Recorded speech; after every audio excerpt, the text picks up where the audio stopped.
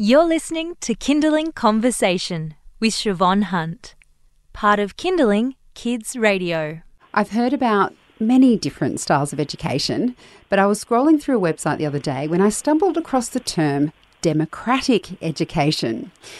It sounds intriguing, doesn't it? Can children vote on what they learn about? What would that even look like? Jessie Fulcher is from Where the Books Are, a non-profit website that aims to empower children through books. She also works with children from 4 to 6 years of age in democratic play-based learning. Jessie, welcome to Kindling Conversation. Thanks, it's great to be here.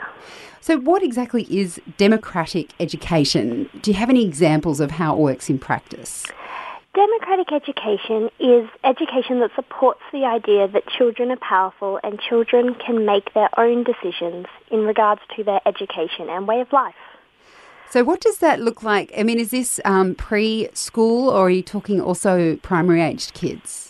Yeah, so democratic education starts at preschool and can go all the way through to high school, and there is even a democratic-based university in Japan that's on its way to getting a bit more big. I particularly work in the primary school. And so what does that mean? Does that mean that they can say, I don't want to do maths today, and they can vote on it? Like, how does that work practically? Yeah, so yes, they can sometimes say, I don't want to do maths today. That often creates an opportunity for discussion about why that child doesn't want to do maths, but it's bigger than that. So in a democratic school, children use a democratic meeting process to decide what they want to learn about as a whole group and also how they want the school to run and be facilitated. And why is this a good way for kids to learn? Look, it's a good way for children to learn because it creates in them the knowledge that they have the power to change their circumstances and they have power over what happens to them. Does it mean, though, that sometimes you might end up just, I don't know, learning about the Smurfs or ponies or... and what have you found in that regard in terms of the breadth of things that they will cover? Yes, so I have not the Smurfs yet, but definitely ponies. We've just finished a topic on forests because that's what everyone really wanted to look at. So that was really rich. And we looked at kelp forests and rainforests and animals and ecosystems. So there's a lot of potential in whatever the group decides to learn about. There's a lot of potential for diverse learning.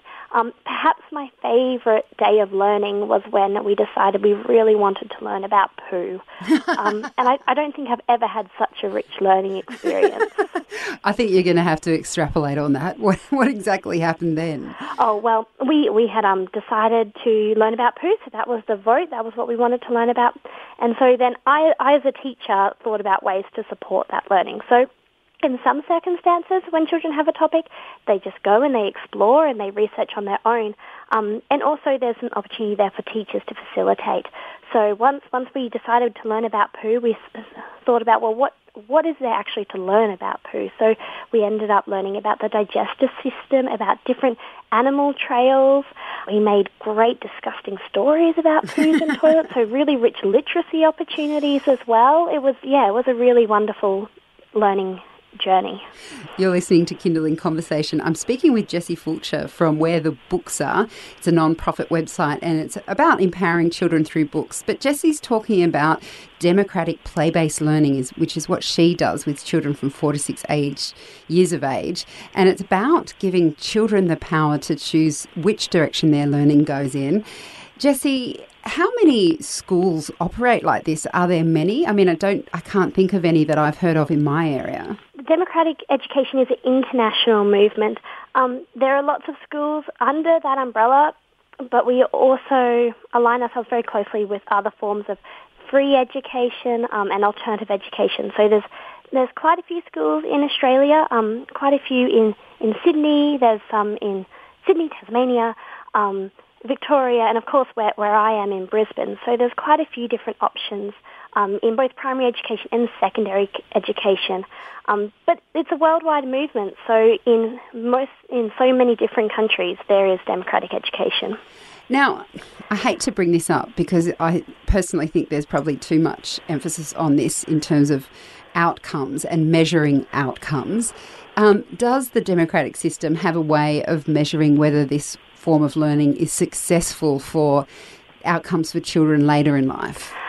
Yes, there are some studies that have been done. So Peter Gray, who is a researcher in play in the United States, did a study about one particular school, Sudbury, which is a free school. So there's a lot more choice. It's a very free school in terms of democratic education, and he actually looked at the employment opportunities and decisions made by graduates of that school. So that was a preschool through to the end of high school, and he discovered that children went through lots of different paths. So some went through the normal university path, but also that graduates were doing things that just really interested them. So some of these examples he gave was a captain on a cruise ship because that particular person really liked boats. And another was a fashion designer because all through school that child had the opportunity to pursue their interest in textiles and in design. And you mentioned university there for Australian children. Most applicants have to get a certain entry score to get into the course they want. Do children in this system sit the same tests as the rest of Australian kids? Do they have to sit NAPLAN? Do they have to do their HSC? Yeah, so as schools we offer all those tests. Again, it is between the child and their parents what tests they are willing to sit. I'm not 100% sure about the HSC being from Brisbane, but as schools we also are able to help them realise all the other opportunities to get into university. So we find some children they don't want to sit those tests, so they'll go and they'll do a TAFE course first and eventually work their way into university in those directions as well.